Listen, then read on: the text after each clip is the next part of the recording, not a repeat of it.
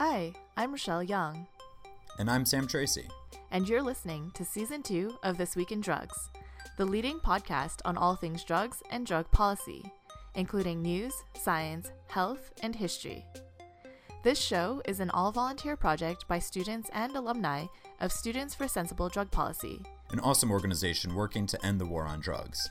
Every week on This Week in Drugs, we hope to educate the public and decision makers about drugs in order to eliminate harmful misconceptions and improve public policy. And hopefully have some fun while we're at it. We neither condemn nor condone drug use. Rather, we envision a world in which our attitudes and laws surrounding drugs are grounded in science, compassion, health, and human rights. As always, we'll start things off with a discussion of the biggest drug news from the last week, a couple of quick headlines, and our forecast for the week ahead. Then, it's the second installment of February's Drug of the Month, where I'll go over the science of heroin. Up next is a discussion with Delegate Dan Morheim, who has introduced a historic package of drug reform bills in the Maryland State Legislature, including bills to legalize safe injection facilities and decriminalize the possession of all drugs. And of course, we'll wrap it up with our calls to action, because while learning about drugs is a lot of fun, none of that matters if we're not using that knowledge to make the world a better place. So thanks for joining us on episode 31 of This Week in Drugs, and we hope you enjoy the show.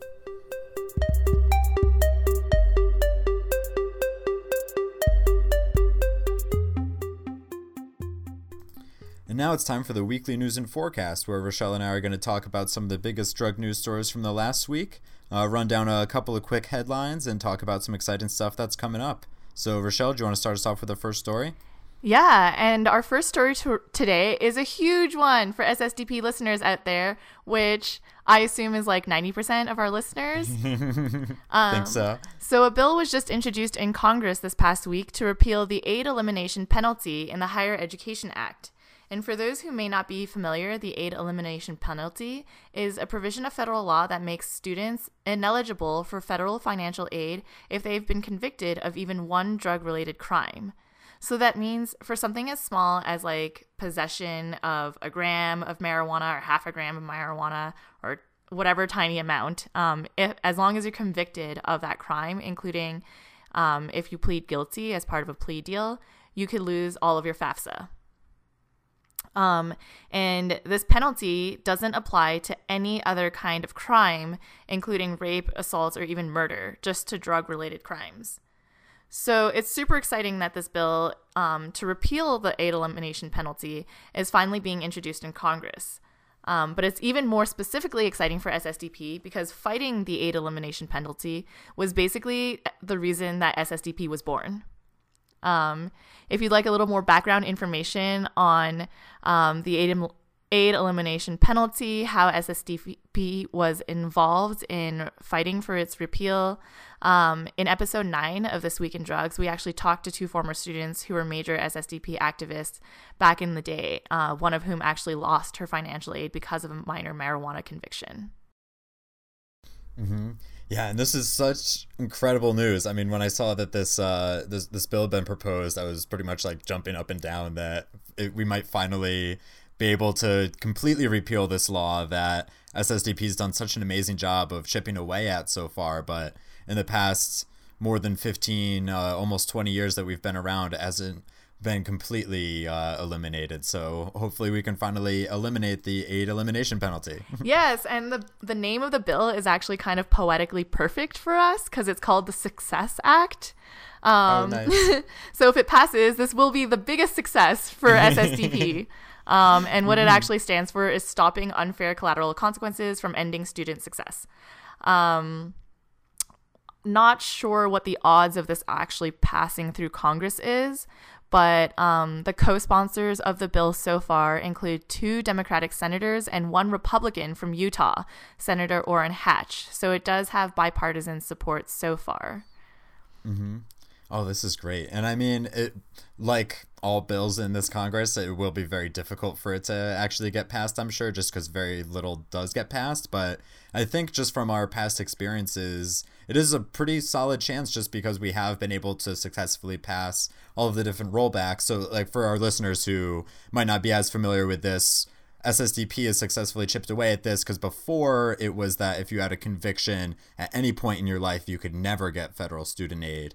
And now it's successfully been rolled back a couple of times, and now it's currently just if you get a conviction while you're receiving aid, you then lose it. So if, say, you get a marijuana... You also lose it only for a period of time. So you're not permanently barred anymore. Mm-hmm.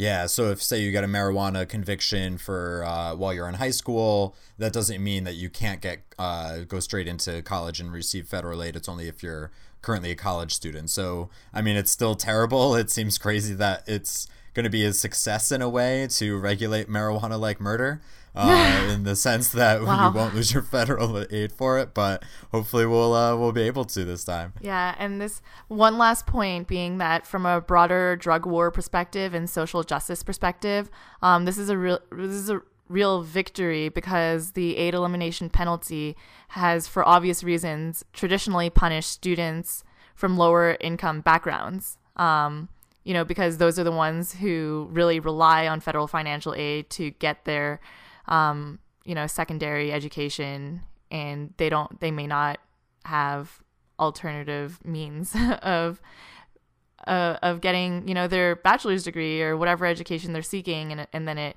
hurts their chances of employment, etc. So yeah, that is such the crazy thing with this, of just that it essentially only hurts low income people, because if you've got rich parents, then you're not getting federal aid anyway, and so it's really very specifically letting rich kids off scot-free for this sort of situation. Right. Mm-hmm.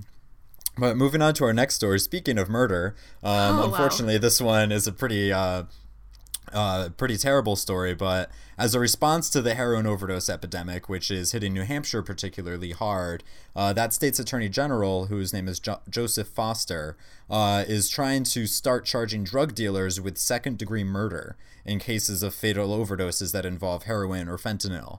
So contrary to what I first assumed when I read the story, he's not actually even pushing for a bill to change the law, but is instead trying to do it by reinterpreting some current laws.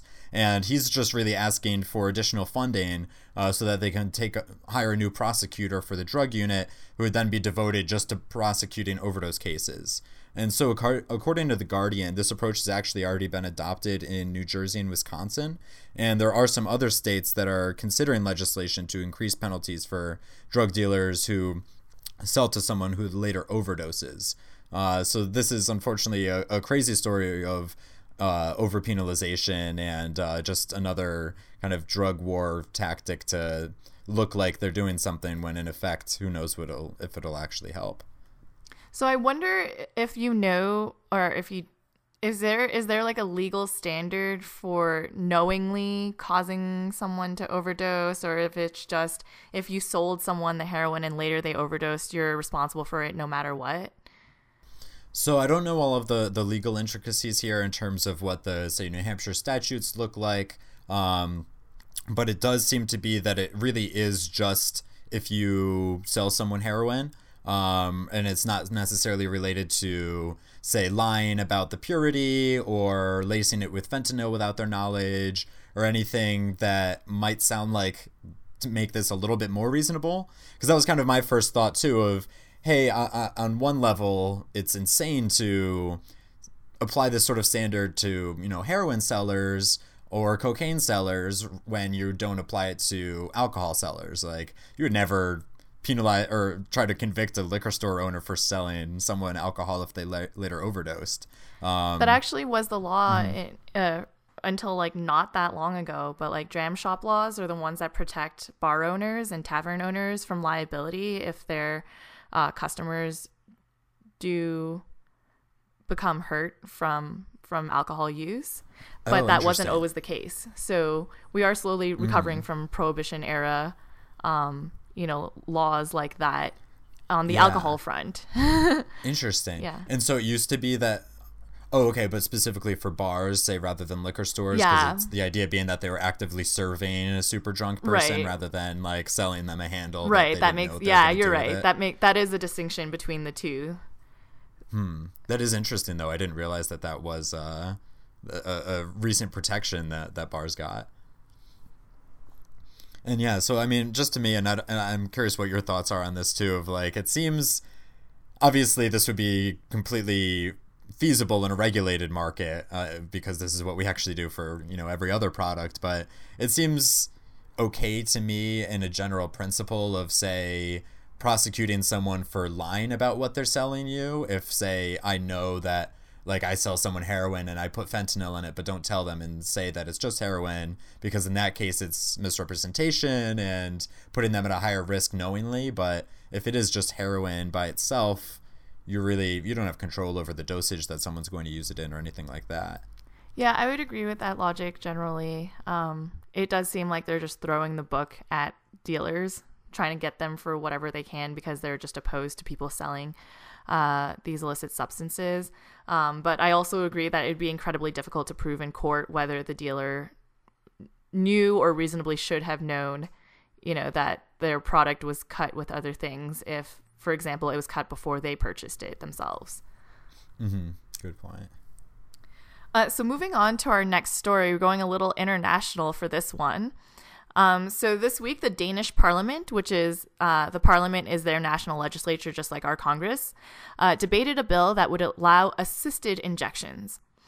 Now, at first, that might sound like the supervised or safe injection facilities that we've talked about recently, but safe injection sites, or what they call in Denmark public drug consumption rooms, have actually been legal in that country since 2012. So what this new law would do is allow injection drug users to bring a friend or family member into the facility with them to actually assist them with the injection itself. That's because a very small but very vulnerable group of injection users may not be able to inject themselves, either because of withdrawal symptoms that it's causing shaking, or because they've been such long-time users that they don't have any easily accessible veins anymore.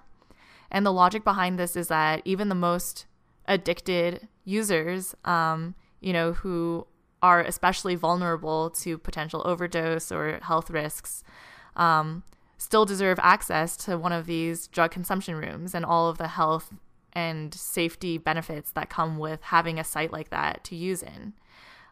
So now the bill would allow local governments to allow a friend or family member to come in with the user and assist them. Mm-hmm. Wow, that's really interesting. And I mean, this is such a strange or kind of novel thing that even me as someone who's like a reformer and like through and through, have sort of like a visceral reaction of like, oh, that's kind of strange. Or like if someone is that far gone that they're not even able to inject themselves, like why would you let someone else do it? I agree. But then it's because I think our moral judgment can't help but get in the way when you think of that kind of person who's like, yeah, oh, maybe you shouldn't be using drugs anymore if you can't even like do it yourself. But at the same time, we have to remember that obviously these users don't get to the point because they like voluntarily and happily arrived at that place. Exactly.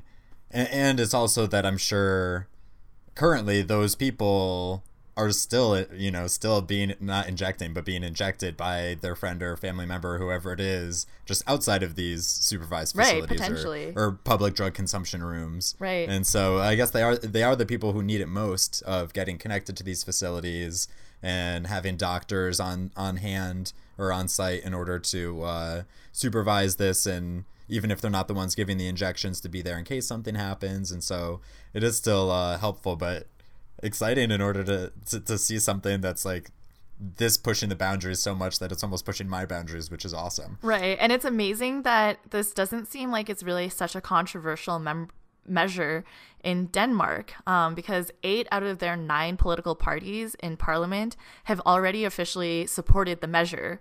So that amounts to 142 out of 179 votes. So this bill is actually very likely to pass and take effect this July. Wow, that is incredible, and is very both inspiring that this is possible and disheartening that we are so far behind in the United States. Yeah, way to take the lead, Denmark. Let us know how that goes. Yeah, looking forward to all the studies about this, showing how well it's working, so that we can finally adopt some at least supervised injection facilities here in the U.S., or at least allow states to do it. And so coming back to the United States for our last story this week is that new data out of Tennessee is actually showing that the state's mandatory drug testing of welfare recipients is not turning up very many positive results. Surprise, surprise. But since the law took effect in July of 2014, only 65 out of 39,121 people who applied for this cash assistance program known as Families First tested positive for illegal substances or drugs that they didn't have a prescription for. So if you do the math, this comes out to less than 1%. It's only 0.17% of applicants. Whoa. And all of this testing costed the state a total of $23,592. No. So in order to eliminate those 65 people, it cost over $23,500. And also to hedge this a little bit is just that there were also 116 people who refused to be tested. So that could either have been because they knew that they were going to fail, but also could have been out of privacy or civil liberties concerns. So, but even if you assume that all of them would have tested positive, that's still only 181 people total, or less than 0.5% of applicants. So this is unfortunate that more states are still trying this tactic. And obviously the logic behind it is very uncompassionate and flawed on principle, that you don't deserve access to, food or other social support programs if you are also a substance user. In addition to it being proven to be completely ineffective and a financial waste for governments. And just the crazy hypocrisy, too, that this is only for this one specific program or, all of the low-income people programs rather than, all government assistance, because there's a ridiculous amount of government assistance that goes to, like tax deductions for being a homeowner. Right. Or all of these sorts of tax credits for business people. Right. But none of those have a drug testing requirement. And I'm sure probably a lot more expensive than these sort of, social safety net sort of stuff. Yeah, absolutely.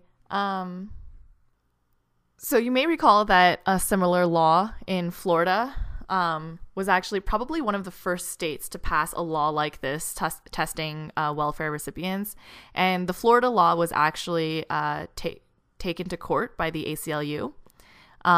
And in court, it was found to be unconstitutional.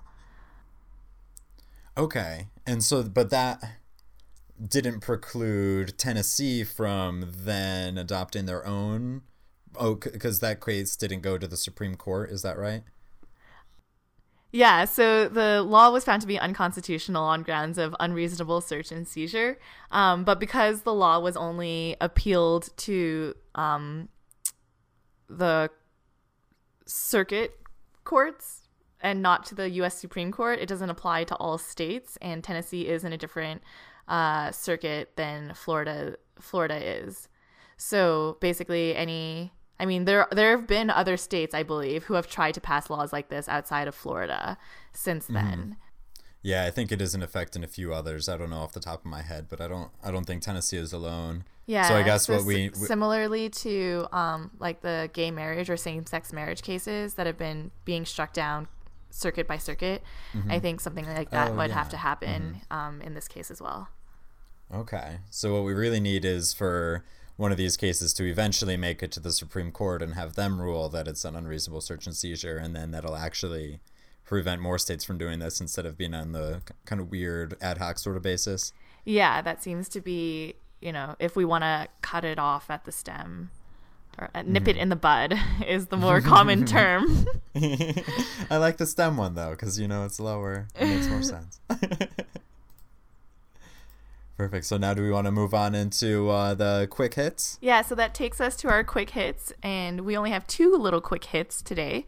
The first is a story about federal agents through the FBI arresting 49 prison guards and prison officers in Georgia for corruption, including for taking bribes and trafficking drugs into their correctional facilities. Wow. Just 49 more bad apples.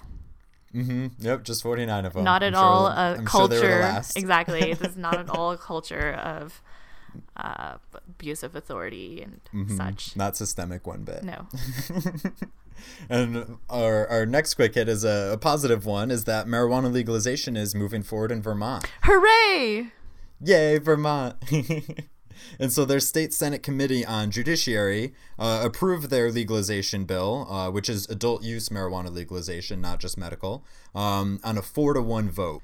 And so after this, it now moves on to the Senate Committee on Finance for further debate. And then once it passes there, hopefully, it'll move on to the full Senate. And if it gets approved by the Senate and then also passes the Vermont House and gets signed by the governor, who is supportive, then Vermont will be the first state in the entire country to pass recreational marijuana legalization through the legislature. So good luck, Vermont. Awesome work, activists, and keep up the good work. Woo! Go Vermont. Mm-hmm. And now moving on to our weekly forecast. My forecast this week is not so much an event that's coming up, but an anniversary of an event in the past that I'm going to use as a parable for why we are fighting to end the war on drugs. So this Sunday, February 14th, is the 87th anniversary of the Valentine's Day Massacre. So for those who aren't familiar, the Valentine's Day Massacre was a notorious murder of 7 mob members in broad daylight during the Prohibition era. The shooting was a result of gang wars between the Irish North Side Gang and the Italian South Side Gang led by Al Capone in Chicago while they were struggling for power between the two gangs. So both gangs, of course, came to power by bootlegging liquor when legal businesses at the time were prohibited from importing, manufacturing, or selling alcohol. And without a legal system in place to regulate and resolve competition between the two importers, such as what we see now in the legal alcohol industry, criminal enterprises instead had to rely on violence and intimidation. This is a perfect parallel with the system we're seeing now in the illicit drug trade. So a little something to think about, lawmakers who are listening to our show. Mm-hmm. And so this next one is for all of the SSDP alumni in our audience, which is also a pretty huge contingent, along with all of the lawmakers that I know are listening. And so for this coming up, or right now, we actually just started the first ever elections for the Alumni Association. So right now we are just in the nominations phase. So if you're interested in serving as an officer for one of the Alumni Association's regional boards, or if you know someone that you think would be great, you can nominate them using a link that you should have gotten in an email. So nominations close this Friday, February 19th. And then after that, there's going to be some time for nominees to send out their information and people to consider each of them. And then voting will begin in March. So if you want to participate but aren't yet in the Alumni Association, it's not too late to join. So you can learn more at ssdp.org/alumni. So that's all for this week's segment of Weekly News and Forecast. As always, we have our eye on the biggest news stories and upcoming events and hearings that we think you should know about. But there's so much going on these days in the world of drug policy reform that we may not catch it all. If you have a story or event coming up that you'd like us to know about, please hit us up on Twitter or Facebook at This Week in Drugs, or email us at thisweekindrugs@gmail.com. See you next week.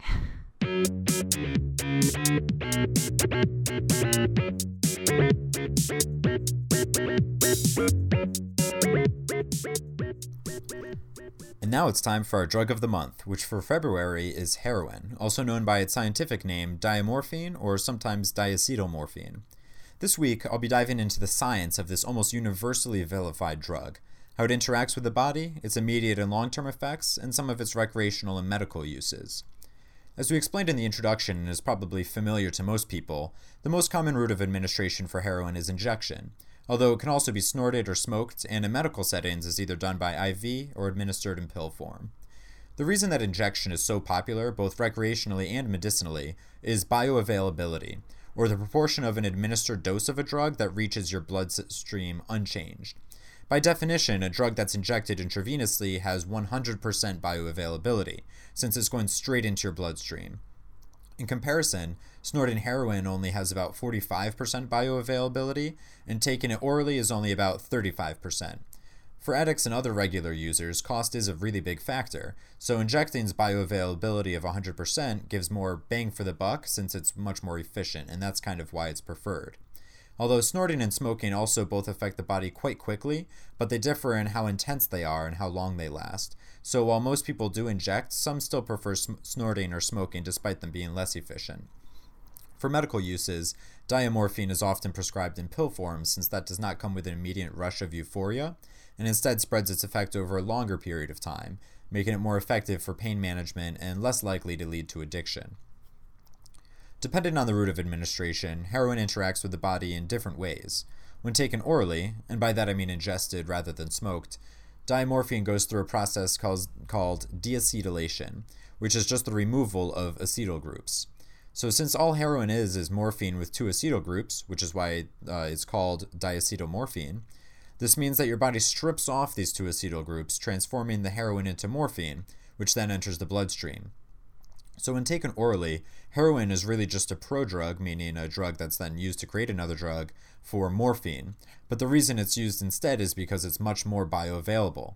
The concentration of morphine in your blood is after ingesting heroin orally is about twice the concentration as when injecting oral morphine.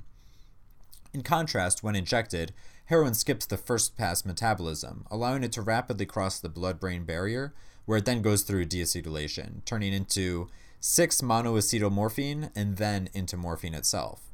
These bind with mu-opioid receptors, which cause heroin's characteristic effects. This is a really quick process, with users feeling effects within minutes. And the biological half-life of heroin is only 2 to 3 minutes long, while some of its effects are still felt for 4 to even 5 or 6 hours afterwards. Heroin does have a few major effects on the body, the most notable of which is intense euphoria, which is what most recreational users are seeking when they consume it. It also dulls pain and anxiety, causing users to feel very relaxed, often leading to what's known as the nod, where users are alternately alert and drowsy as if they're nodding off to sleep.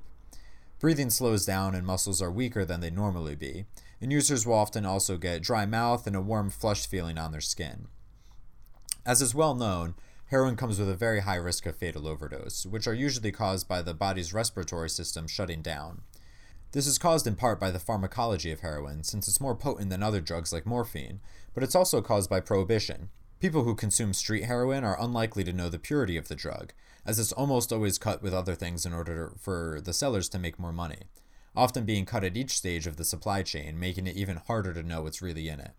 Sometimes heroin is even cut with other more potent opioids like fentanyl, which can cause even experienced users to overdose.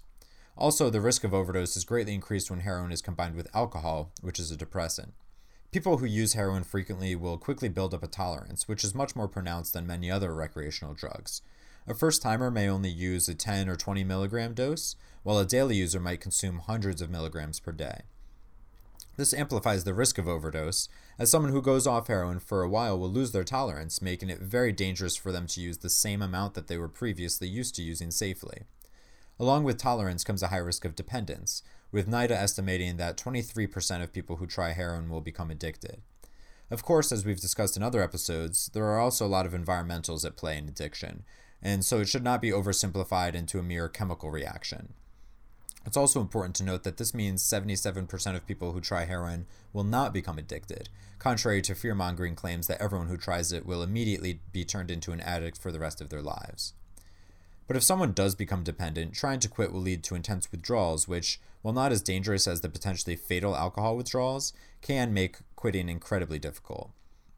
Some symptoms of heroin withdrawal include sweating, anxiety, depression, insomnia, severe muscle and bone aches, nausea, vomiting, diarrhea, cramps, and fever, to name only a few.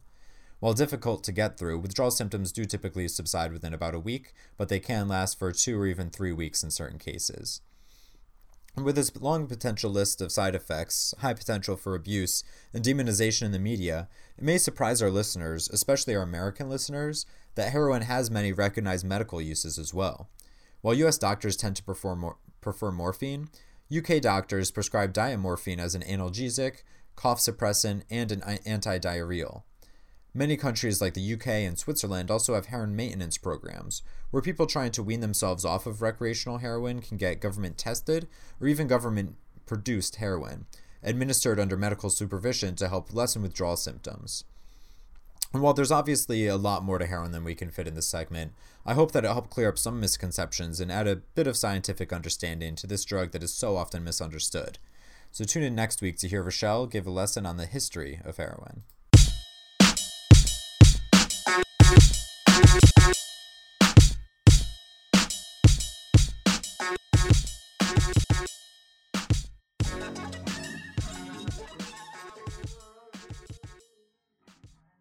For today's episode, we'll be discussing a comprehensive package of harm reduction legislation introduced in Maryland by Delegate Dan Morhaim, with Delegate Dan Morhaim himself, a member of Maryland's General Assembly for 22 years and a physician for more than 30 years. Thank you so much, Dan, for coming on. Great to be with you. Absolutely. So tell us a little bit more about this comprehensive harm reduction package that you've introduced. It consists of 4 bills, and what does each bill do? Well, let me start by saying this really is a growth of comes out of my being an emergency medicine physician. And I see so much in the emergency room. Everybody has a different perspective on this issue. I worked for many years at a big suburban hospital, and the last 15, 16 years at a large urban trauma center in the middle of Baltimore. So that's a perspective that has given me the opportunity to see the carnage of the war on drugs, talk to thousands of addicts, crime victims, drug dealers, and all kinds of folks. There are other patients in the emergency room, of course, as well. But it's certainly given me a perspective. And then I've been in the legislature for a long time. I'm also on the faculty at the Johns Hopkins Bloomberg School of Public Health. So I get to combine those 3 things. And, I think the first thing, which more and more people are coming around to, not just people on the cutting edge, but mainstream America, is recognizing that the war on drugs isn't working at all. Not only is it not working, it's destructive of the very goals that it seems to want to achieve. The goals would be reduce the rate of drug addiction and reduce crime and violence. And after 50 plus years, just the opposite is what is the case. Jammed prisons, disease, people's lives ruined, not only the substance abusers, but innocent victims of the substance abusers, damage to communities, higher costs that all of us are paying, taxpayers are paying, health insurance costs, the criminal justice system, and an international drug trade where billions of dollars is ultimately being sent overseas to groups that basically want to harm the United States. So it makes no sense on any level. And as a state legislator, I came up with these bills. So would you like to hear what these bills are?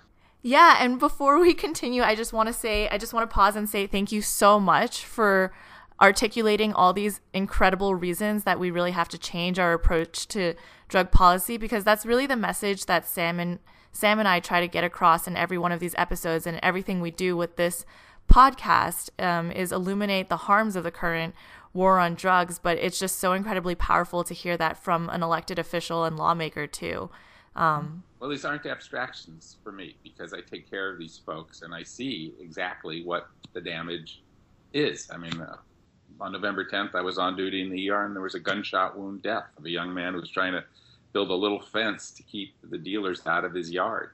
Another shift not long ago, I had a fellow chief complaint, said leg pain, and he had a big abscess on his inner thigh, the size somewhere between a grapefruit and a cantaloupe, and because he was shooting with dirty needles into his leg to try to find a vein after having scarred up all his other veins. Right.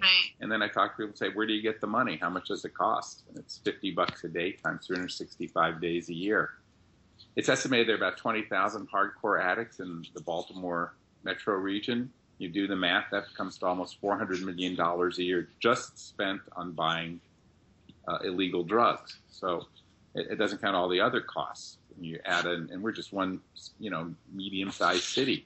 You add up all the rest of the United States, it's billions and billions of dollars. So it doesn't make sense from a point of view of taking care of the substance abusers that are, we now are recognizing are throughout society, not just in certain areas.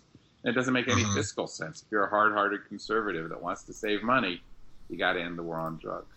Absolutely. And that's so important, as Rochelle said, of just having that come from someone who has your perspective as a physician and a legislator, because as much as it could be correct when Rochelle and I say it, we just don't have the same sort of credibility of being able to say, hey, I've been working with these people for decades and seeing how the war on drugs has affected our community, and this is how we can fix it. And so speaking of fixes, if we could dive into these 4 bills that you've introduced, if you maybe want to just give a quick summary of each of them and how they work together. And this legislation just didn't spring from me. It was a process working with a lot of different people, getting a lot of perspectives and trying to figure it out. So the first bill would be to decriminalize possession of small amounts of drugs. We've done that in Maryland for marijuana, but this would apply to all drugs. It doesn't legalize drugs, and it doesn't get rid of the penalties for dealing drugs, but it turns the minor small possession amount into a civil offense. And then there's a graduated civil offense schedule. None of us here for drug use or substance abuse. So this would give people, in effect, a ticket and a fine, and then it goes up, ramps up from there. But it enables people to get pushed into drug treatment early and not have a blot on their record that then precludes them from getting education, housing, employment for the rest of their lives. It's a fork in the road when people get a civil offense or get arrested the first time for possession of a small amount of drugs. And either we shove them more into a therapeutic environment without ruining their lives, or we shove them into the criminal justice system, which we've been arresting addicts for years, and that clearly hasn't worked. So that's one bill. Second bill would be has to do with our hospital system. So substance abusers all end up in the emergency room sooner or later. That's just the way it is. They end up there a lot. So do other people, but they all end up there sooner or later. And despite the good system that we have at the hospital that I work, in the end, basically we give people referrals, a bunch of phone numbers. That's hard enough for non-abusers, substance abusers, to follow up with the kinds of you need to follow up requests that we make. So this would require hospitals to have available, in person or on call at all times, a actual addiction treatment counselor. And further, they would have to have a defined way to admit people and get them into care, not just give them a list of available services. I mean, if you came into the emergency room with a heart attack, I don't give you a bunch of phone numbers for cardiac care units and suggest that you go find one. I make the arrangements one way or another. When we discharge patients to nursing homes, we just don't give them a bunch of phone numbers and shove them out, some old person out the door in a wheelchair, and then take the wheelchair back and say, well, we gave you a bunch of phone numbers for nursing homes. Go get one. We don't do that. Right. And there's no reason we should do that for the addiction and behavioral health disorders, too. The other thing the bill does is Maryland is unique. It has a rate-regulated hospital system, so it pushes the state agency that regulates hospitals and the hospitals to find the common sense way to make this be cost-effective. And I think everybody understands that if you have substance abusers frequenting emergency rooms and hospitals, it's much better all around if they didn't do that, because we're all paying for it directly or indirectly one way or another. So it's actually, I think numbers are like $1 of treatment buys $7 to $12 of savings. So it's very cost effective. And the other reason to focus on hospitals, not only because substance abusers end up there sooner or later, hospitals are open 24/7, 365. There's safety and security systems. There's no NIMBY issue, not in my backyard issues, which come up when treatment clinics try to open up. Everybody knows where hospitals are. They're well lit. They're highly regulated. They're on bus routes. So there's a lot of reasons why hospitals should be a focus of treatment and getting people in treatment at need. So that's the second bill. The third bill is safe consumption facilities. And that, of course, has been pretty well proven data in other countries. We have this, it's not new to some of us, but it's new to a lot of America that there are overdose deaths. The overdose death issue from narcotics, to me, is the tip of an iceberg that's been around for 50 years. But nonetheless, people are unfortunately becoming more aware of it than they were before. But the way narcotic overdose deaths happen is the drug turns off the breathing center in the brain.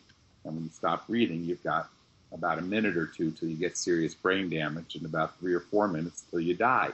So someone has to be there to administer naloxone or Narcan, which is a wonder drug that causes people to recover from a narcotic overdose.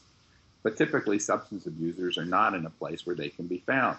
They're taking their drugs in back alleys, bathrooms, alone in their home or apartment, sometimes with other people around who are also impaired. So there's nobody there to actually do the rescue. Safe consumption facilities allow people to bring in their drugs to a set location. Under the bill, it would be regulated and have to meet various standards of care and training of personnel. They could consume their drugs there, and it would be a safe environment. It would be an opportunity for needle exchange, an opportunity to get people into a therapeutic environment and maybe get them counseling. And if they do overdose, you've got a rescuer present immediately. And the number of overdose deaths in safe consumption facilities in the rest of the world is essentially zero. I mean, maybe there's one or two, but it's essentially zero. Whereas we've had 1,000 overdose deaths in Maryland, last couple of years. So it's really one of the best ways to save lives, and at the same time get people into a relationship with counseling or therapy or whatever they need. And the last bill is called polymorphone assisted care. This would be a pilot program for the most hardcore addicts, people who have failed everything. They failed methadone, Suboxone, Vivitrol, 12-step, Narcotics Anonymous, faith-based, whatever it is, they have failed it. And this is really a harm reduction bill, because this hardcore group of people is out on the street committing crime, stealing, getting new people hooked on drugs so they can make money off the purchases that they sell. And really what it does is say, in effect, we're going to provide you with the narcotics. Again, it may be something where I don't want people to think of it's like just giving up on folks. It actually gets them into a therapeutic environment, but at the very least, it protects us from legitimate society, so to speak, from the antisocial behaviors of these folks, who have been running rampant. This is, again, a failure of the war on drugs. If the war on drugs was working, we wouldn't have all that crime out there. And this gets people into that. This would be a pilot program, highly studied, course corrections in the middle. It's worked in other parts of the world. And so those are the four bills. I think the hospital one, my colleagues, they kind of get. The others, there's a spectrum of opinion ranging from completely crazy to why hasn't this been done before. Certainly they'll be seen as controversial. But as I think I'm the first legislator to actually introduce a package like this, it will provoke a discussion. And I certainly don't have all the answers, but it's clear that what we've been doing isn't working. And these efforts here are to bring about a robust, hopefully civil discussion where we all come together from our different perspectives and address this issue, which fundamentally is eroding society in the United States, all over, in every city and town in the country. Sorry for the long answer, but those are the four bills. I should say, too, I actually do work on other issues. You have to do that. But this is one that, because of my background, I feel very comfortable trying to explain to folks. Yeah, absolutely. Thank you very much for that, for those very thorough answers and a lot of background information on why these particular measures are priorities for someone involved in harm reduction in Baltimore in particular. So you talked a little bit about how the hospital emergency access to treatment bill being one where your colleagues can see the rationale behind it. They can see, the direct positive effects of it. Have you been able to build up a coalition or co-sponsors around this bill yet? I know that you had, some representatives from law enforcement at your press conference where you announced these bills. Who are the parties in favor of them, and who are the ones that still need convincing or who are more skeptical of these measures? Well, it's a challenge to categorize either by party or anything else, because I've often been surprised. For example, in Maryland, we did pass a medical cannabis law after struggling through it for a number of years. I'm a Democrat, and some of the Democrats were much more resistant than the Republicans. In fact, it was Republicans who had first introduced medical cannabis legislation in Maryland before I did. So I can't quite categorize everybody on this one. Fortunately, we do have support from law enforcement in terms of Law Enforcement Against Prohibition, LEAP. We have some distinguished academic people from the University of Maryland and from the Johns Hopkins School of Public Health working on this issue. I always have to say they don't represent the University of Maryland or the Johns Hopkins Bloomberg School of Public Health, but they are academics. I believe that as we proceed in this, we ought to be as scientifically grounded as possible, as data-driven as possible. These are serious issues, and we need to approach them seriously. In terms of co-sponsors, the hospital bill does have some co-sponsors. I will probably seek a few on the others, but I think my colleagues, sense this as being politically risky, and it is to a degree, and so I think they'll want, and I think it's fair, to wait for the bill hearing, see who shows up, what are the pros and cons, and then make decisions. This, by the way, doesn't substitute for a big investment in treatment anyways.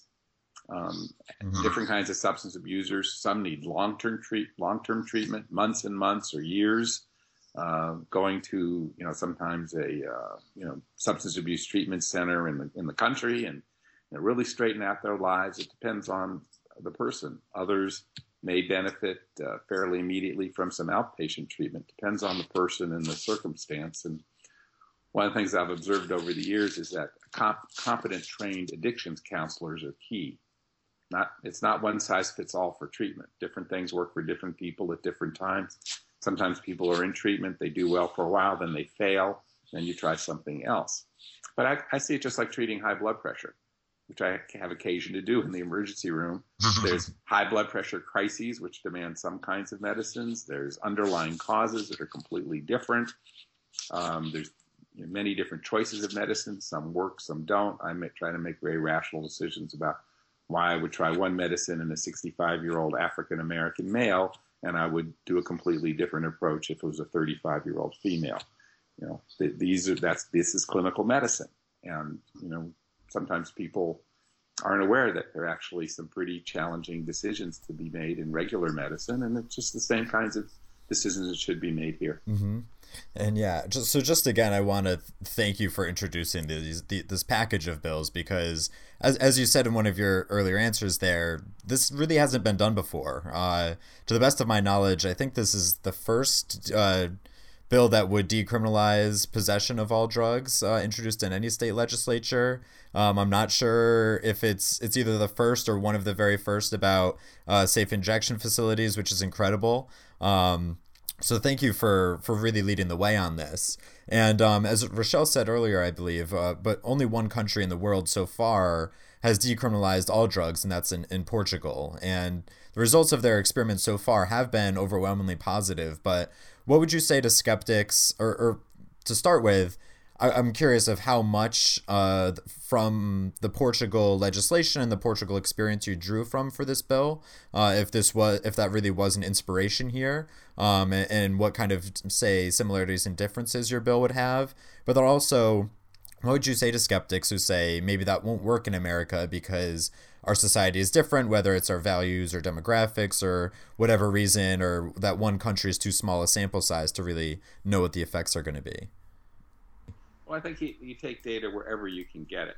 And Portugal's experience, and it's been reviewed by the Cato Institute, which is one of the more conservative think tanks in the United States. And their analysis is that all the terrible things that might have been predicted by taking the steps that Portugal did those terrible things didn't happen. Now, of course, it's a different culture and it's a different country, and there's different states. How you might approach this in North Dakota or California or Texas or Maryland is going to be different as well. So the bill is built on, when we actually read the bill, really with a Maryland perspective in mind. But I think the principles are clearly applicable to a great degree all over. One of the things, just to go back to what Rochelle was saying about my colleagues, I've been in the legislature a long time. Legislators respond to constituents. And I think everybody who's interested in this issue, preferably from the perspective that I think the three of us and others share, need to, communicate with their legislators. When they see articles on this in the press, they need to comment on those online commonplaces. They need to write letters to the editor saying, I think this is a really good idea, or maybe even here's some of my concerns. Could these be addressed? I mean, to get a robust civil discussion going is quite a challenge. But, we've seen things over the years turn around that seemed impossible at the time, and now they're commonplace normative. Can I give you an example? Back in 1995, when I first got elected, we had a bill that was as heavily lobbied as any bill that I've seen since. As heavily lobbied and emotional as things like the death penalty or marriage equality. And we were told that if we passed this bill, we'd cause great economic havoc in the state. There would be calamity. What that bill was to ban smoking in restaurants. And, that's what we were told. Maryland is a state that has a lot of borders near other states. It's not like California, which is just kind of a big country unto itself. So we were told everybody will go eat in restaurants out of state. The tax base will go away. There won't be any summer jobs that many of us, including me, worked in the hospitality industry. We passed it, and business went up. It took 10 years to ban smoking in bars. And again, we were told it would be, a disaster for bars. In fact, business went up. In this state, and I think in a lot of places now, you can't reintroduce a bill that says there's going to be smoking in all public places. It's just not going to work. And as an ER doctor, I'm very sensitive to safety bills like putting kids in safety seats. That's basically eliminated those kinds of accidents or injuries. But there was fights over that. Costs too much. How are people going to get these things? You're interfering with my rights, and so on. But we're not going to go backwards on those. And then, of course, some more modern, the medical cannabis revolution that's really in, 30 plus states now passed something.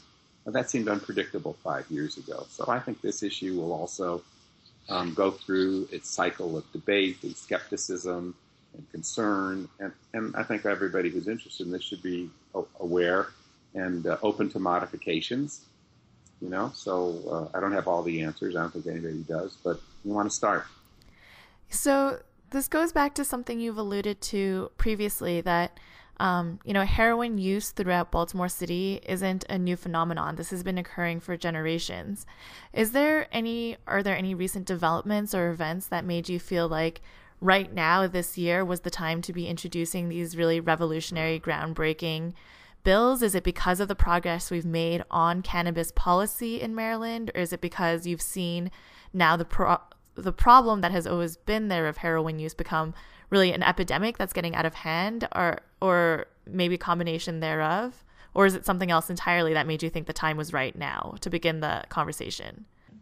I think that the awareness that the war on drugs has failed has become commonly accepted. The medical cannabis I see is a completely different issue. I see that as a therapy. And I think I got this quote from somebody, Rochelle, who you were working with, but it was in regards to medical cannabis. In the war on drugs, can we at least start by getting the sick and the dying off the battlefield? I see that completely in a medical concept, and every day I read new scientific articles about how medical cannabis can help things. There's, I think, a whole new pharmacology that's going to roll out over the next 5, 10, 20 years in a very rational and scientific way. Frankly and sadly, I think part of what's changed on the war on drugs issue is that suburban kids were beginning to die. And it's been in the inner city for a long time, and I've seen that. And I've written about the failure of the war on drugs one way or another for about 20 years. But I wrote an op-ed after the unrest in Baltimore in the spring, and I pointed out how the drug wars were really at the root of a lot of the problem. And I got an overwhelming response. I've written op-eds before, and you get a nice response. But this one was overwhelming, and it was overwhelmingly that you're right, the war on drugs has failed. What do you want to do about it? And that was a real shift. I mean, I got hundreds of responses. And when I would go to the gym or the supermarket or be in a restaurant, people would come up and say, that was really important. What's the next step? And so that got me thinking further. There's some other efforts in Maryland by other entities within state government. I think they're good efforts to be respected. And so those got a lot of attention as well. I don't think they were comprehensive enough, but at least they were moving in the right direction, prompted largely by the increase in heroin and narcotic overdose deaths, which is a separate topic, how that came about. And I think it's not really fully been explained, but that's another topic. But it did shift a lot of people. However you get there, yes, it's unfortunate it's taken this to address a problem that's been around for 30, 40, 50 years and the Jim Crow effects of the war on drugs. But here we are. You have to run with what you got when you got it. Mm-hmm. And I do really love that quote that you said about getting the sick and the dying off of the battlefield of the war on drugs, because I think that is a really good first priority. And that, as our listeners know, I talk about it all the time, that I'm such a huge fan of decriminalization and think that it makes so much sense and is a great next step in ending the war on drugs. But something else that I think is really important to think about too, and to extend that analogy a bit more, is then what do we do about the POWs?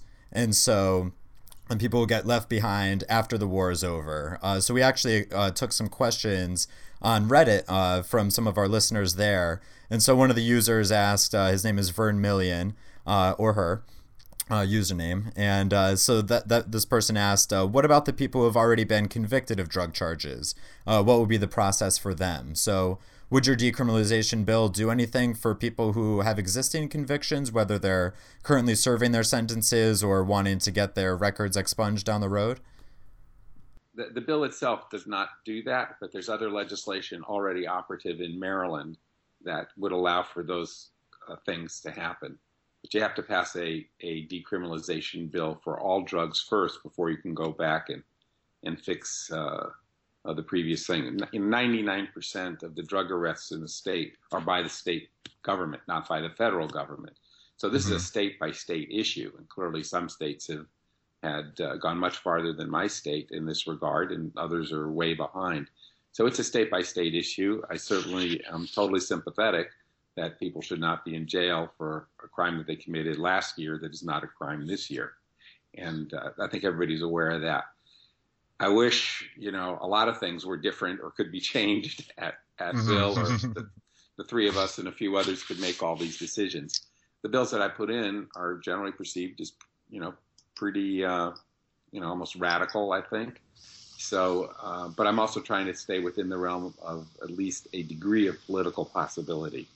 So you can't sacrifice the good for the perfect, or get all the things that you and I or others may want to have done in one bill or at one time. But if we can get a few of these things going, then I think we can go back later and try and fix stuff. That's not very satisfying for the person in jail. I get it.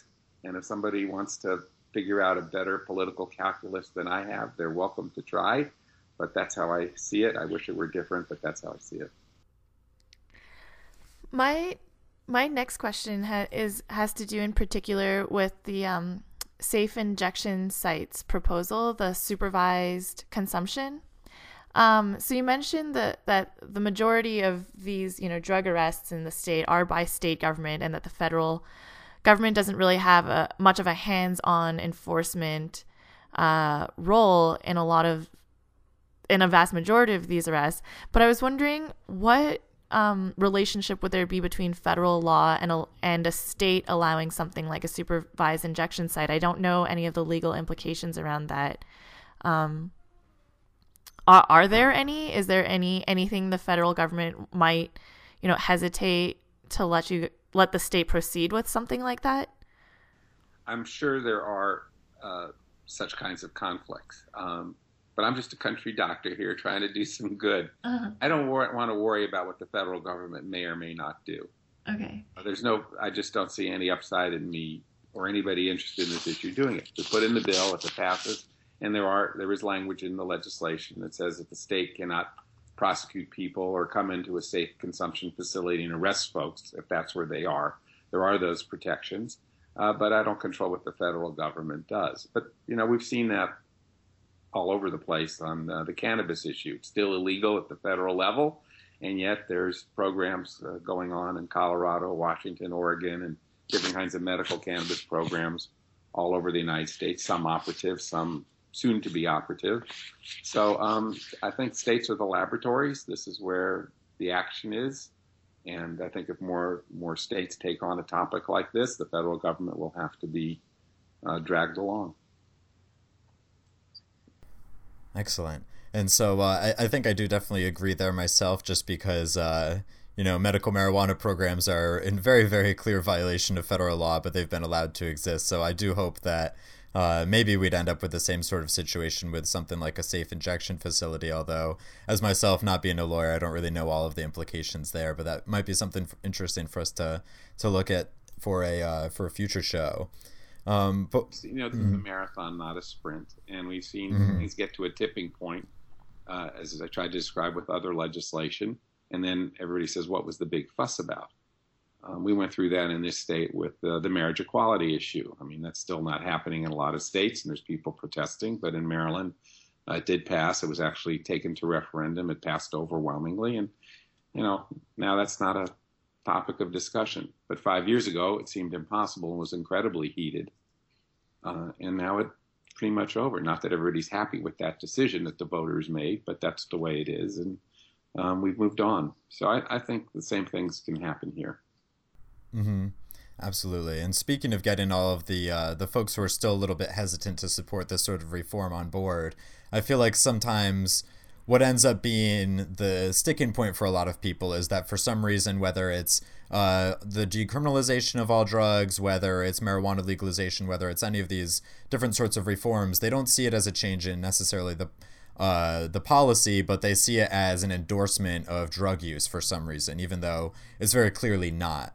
But what would you say to, say, another legislator or a concerned parent or really anyone who is hesitant to support this sort of bill just because they're against drug use itself? So what's the reason that someone who's against drugs would want to support decriminalization or safe injection facilities? Well, first of all, I say to them, I totally get it. I understand that. I'm a parent. I certainly am not advocating for substance abuse or people taking drugs, and I've seen the damage that's been done.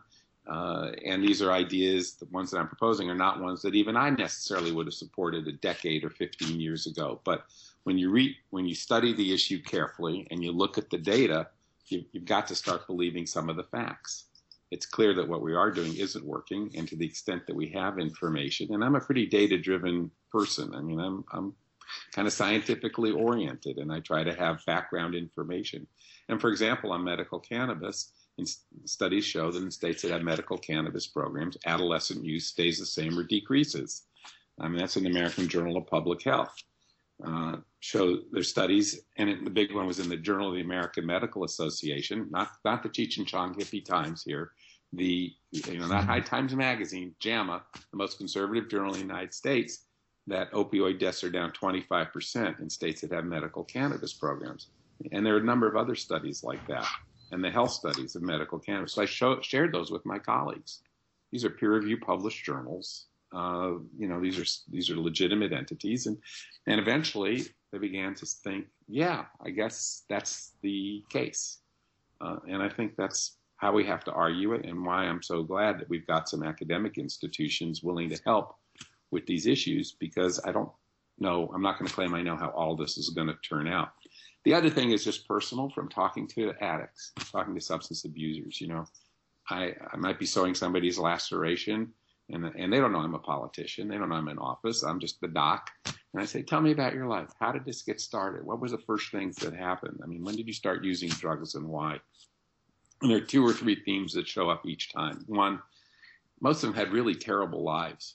I mean, just terrible home lives. And I sometimes think to myself privately, gosh, if I had that life, I might be looking for escapes too. Mm-hmm. We all have stress in our lives and problems, but hopefully, we're not shooting heroin to relieve that. There may be other things that we can do. And secondly, they often got introduced to it by another person who's a substance abuser, or let's say a heroin addict in this case, because it's the pyramid scheme of heroin addiction.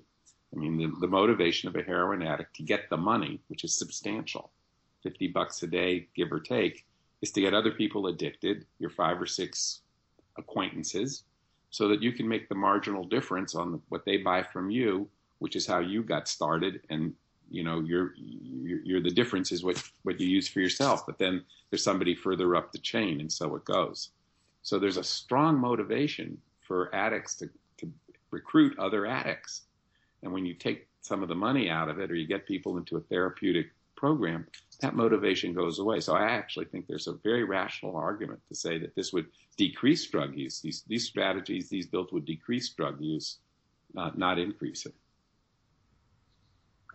Also, it's very difficult to get the addicted population, into directed health care for this purpose. As I said, they come to the emergency room for a variety of other things. But if you've got an addictions counselor there, if you have a safe consumption facility where there's addiction counselors present, where the resources are there, not only for addiction treatment, but for their other behavior health or somatic problems, and maybe to sign them up for Medicaid or whatever the health insurance programs are in your state or region, those are all ways to start funneling people into a better series of choices.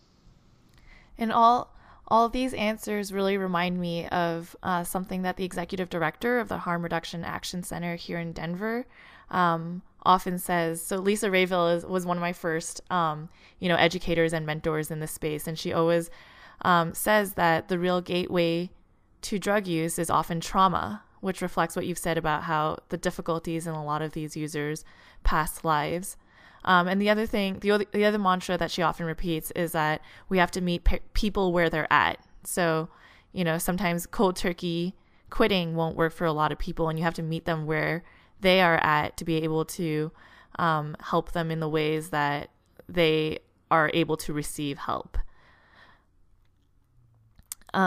And so this has been an incredibly illuminating and educational discussion, and we always wrap up our roundtable discussions with a call to action, since educating people is not quite as useful if they're not also using that knowledge to improve their communities and making a positive change in the world. So you've already given us a lot of good ideas about how to reach out to legislators and talk to our communities, but if you could have listeners do just one thing right now, what would you ask them to do?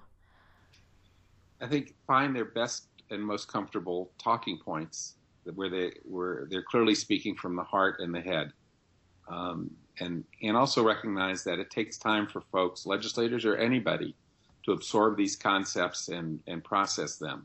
So to be persistent, but never be, there's no reason to be rude or to be difficult when dealing with folks. People move along at their own pace. We can try to accelerate that pace, but it's always good to be polite and civil. But repeat communication is the key. Very few people are going to respond to any of this hearing at once. They need to hear it over and over again because their lives march on, and sometimes things that didn't make sense at a certain point in life make sense at another point in life because you've had some different experiences, or somebody who has a problem that you didn't know had a problem before, and now you're thinking, gosh, I really should start being more serious about this.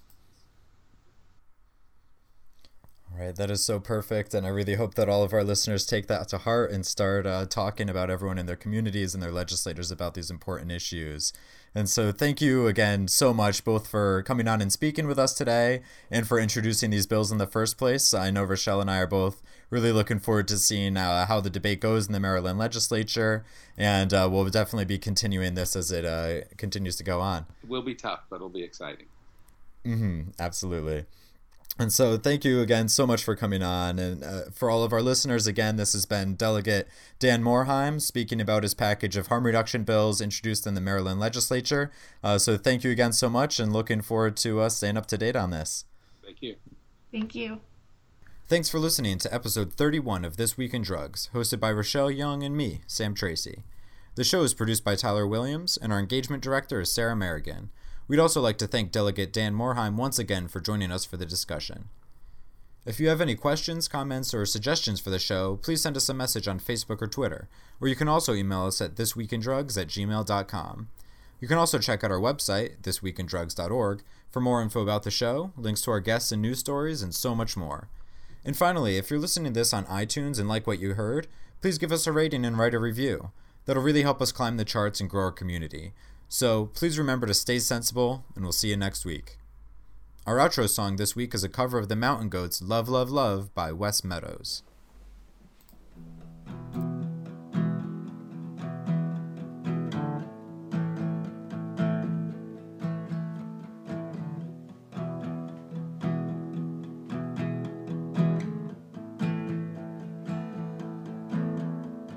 King Saul fell on his sword when it all went wrong. And Joseph's brothers sold him down the river for a song. And Sonny Liston rubbed some tiger balm into his glove. Some things you do for money, and some you do for love, love, love.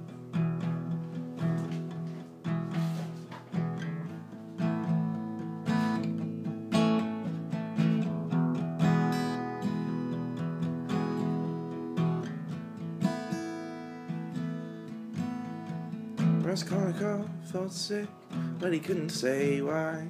When he saw his face reflected in his victim's twinkling eye. Some things you'll do for money, and some you'll do for fun. But the things you do for love are gonna come back to you one by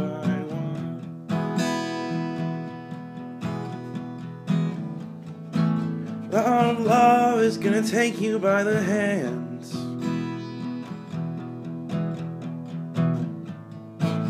into a wide and soundless place.